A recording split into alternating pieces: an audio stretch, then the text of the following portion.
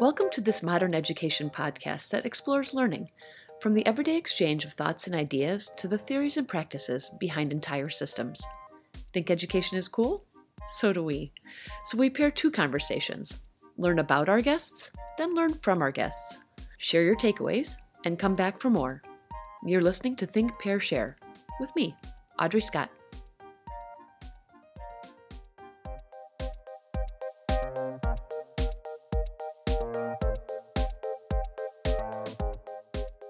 Do you hear what I hear? Oh, by golly, it's that time of year again, when the treetops glisten, children listen, and with a thrill of hope, the weary world rejoices. As we wait in joyful hope, it's time for hodgePOD 23, our year-end gift to you, highlighting a few memorable moments from this year's Think, Pair, Share conversations, as we talked all things modern education with some of the best minds and hearts in the field. As it turns out, trees weren't the only things getting trimmed this year. This podcast season may have been short, but it was mighty. My guests brought us lots to consider on a calm, silent night, as well as, each in their own way, comfort and joy, inviting us to remember that this is a wonderful life. As always, a big thank you to our listeners, the team at the Institute for Educational Initiatives and the Alliance for Catholic Education, and of course, to our guests, Father Nate Wills, Kati Macaluso, Alec Torigian, and Taylor Kelly. We'll hear from them, in that order, as they share their hopeful looks forward in this mission. Then I absolutely invite you to go and enjoy each of their full episodes. I believe listening to these wonderful people will have us all dashing through the snow, ready to embark on the new year. May yours be merry and bright. Off we go. First up is Father Nate Wills, Director of the Alliance for Catholic Education's Blended Learning Initiatives and faculty in the Mary Ann Remick Leadership Program, as well as chaplain of the Notre Dame football team. I am a hopeful person. Our hope resides in Christ Jesus and in our faith. And I'm a Holy Cross priest. And the motto of the Congregation of Holy Cross is, "Hail the cross, our only hope." So it's beautiful to think about hope as a virtue and something that's just maybe more needed than ever.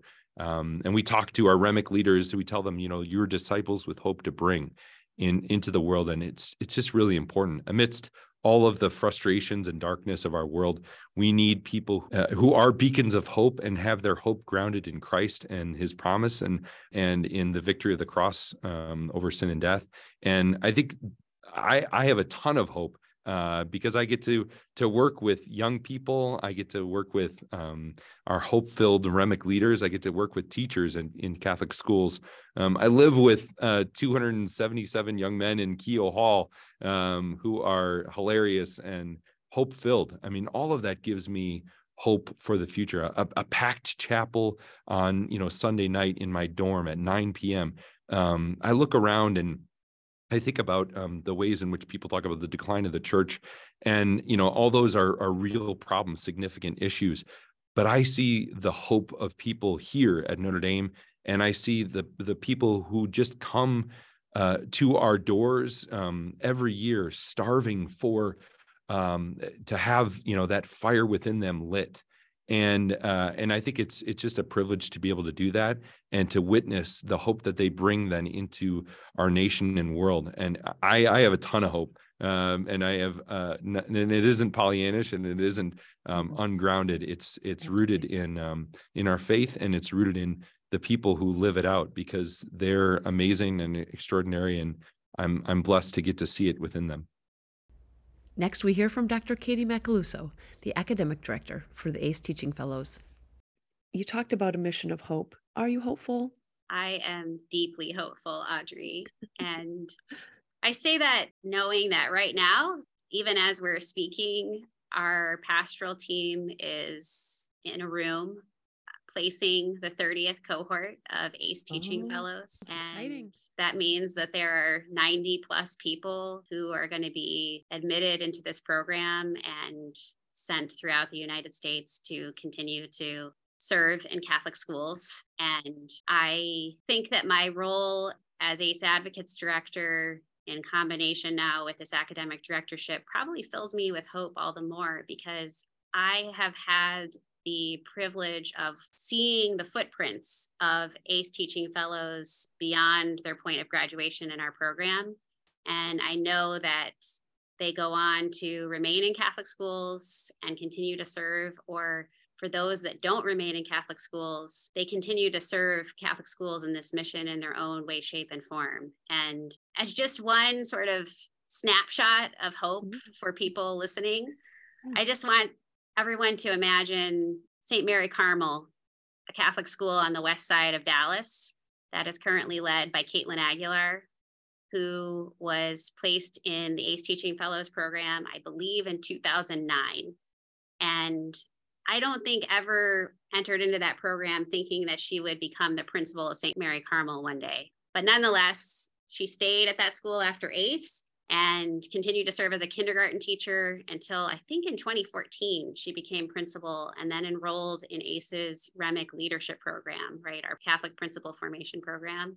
And now she serves at that school as principal alongside a first-year ACE teacher and a number of ACE graduates who themselves have elected to remain at that school. So we have a multi-generational presence at a school that is serving students to become witnesses, scholars, and servant leaders. And so let that be sort of the snapshot of the future of Catholic schools. And I think if we have more Caitlin Aguilars, we're going to be in great hands in Catholic education looking forward.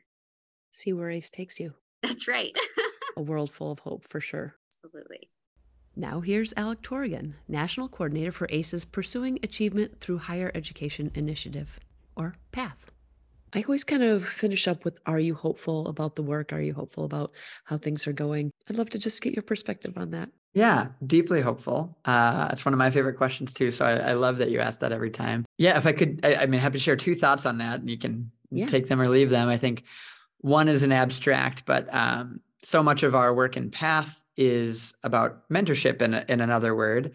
And I've been reflecting a lot on one of my dearest mentors from my time in undergrad. And his name is Brother Dietrich, and he passed away while I was in undergrad. But one of his parting messages was this deeply, deeply convicted sense that the best is yet to come. And we say that a lot in ACE now, which is humbling and neat that there's that connection for me personally in life. But I believe that so deeply. The PATH team is probably sick of hearing me say that too, but it's just so exciting to see the good work that's already happening and to dream of the magnification of that work, to use a reference I made before. So that's my first thought is I find just the future to be inherently hopeful, thanks in large part to the formation of good folks like Brother Dietrich and other great monks at St. John's and St. Ben's. And I think the second thing would be, this is maybe recency bias, but so much of this work, all of this work is about the kids, right? But also our work on the ACE team in the office doesn't always get to interface with kids. And so sometimes I get to draw inspiration from my babies who are starting to grow up from when I was teaching. And I was blessed just a few days ago on Mother's Day to be back in Chicago for a couple of my kiddos' high school graduation. I taught them in 6th and 7th grade. And my kids in Alabama are now graduating college and getting masters, and it's pretty wild too.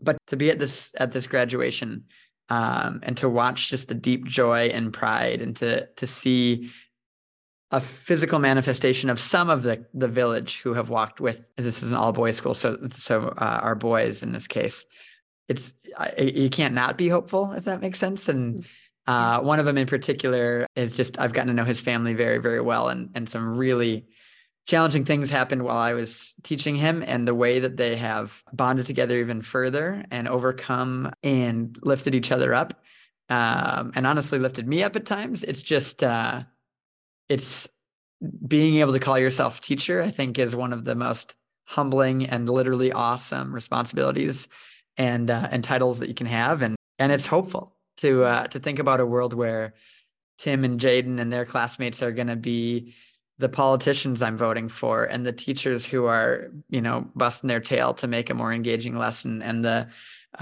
nurses who are caring for people in times of great need. And it's just deeply hopeful. There's no better word than the word in your question. So, as you said, best is yet to come. And last, but certainly not least, is Taylor Kelly, Associate Director of the Institute for Educational Initiatives. As you may know, we'd like to see if you're hopeful for the work that you're doing. I don't know, it just became a tradition a bit. I think it's because we work with so many hopeful people. Are you hopeful, Taylor? I am. Yeah, it's definitely a resounding yes for me. There's so many reasons to have hope, whether that's the people that we work with, the students that we serve, the mission that like underlies all of that. I think often of, especially in the work related to kind of spiritually nourishing our graduates, and now hopefully getting to do that on a broader scale with our programs and within our institute community. I think often to moments in the Dillon Hall Chapel during a summer, and just getting to see that space so full of people who are just alive with their faith, with this mission, with the community, with one another, knowing that now all those people and many more that weren't in that room on that particular night, right, are all across the country doing amazing things to make sure that students know that they're loved, to help them flourish. And it gives me a lot of hope to know that they're out there and that we're doing our small part to support them in that important work of making God known, loved, and served, as we like to say around here. We hope you enjoyed those takes on hope. And now I thoroughly encourage you to go and listen to each one of these wonderful people's full episodes. Thank you again for listening and for all your support of this Think, Pair, Share podcast. Happy Christmas, Happy New Year, and we look forward to talking with you in the new year.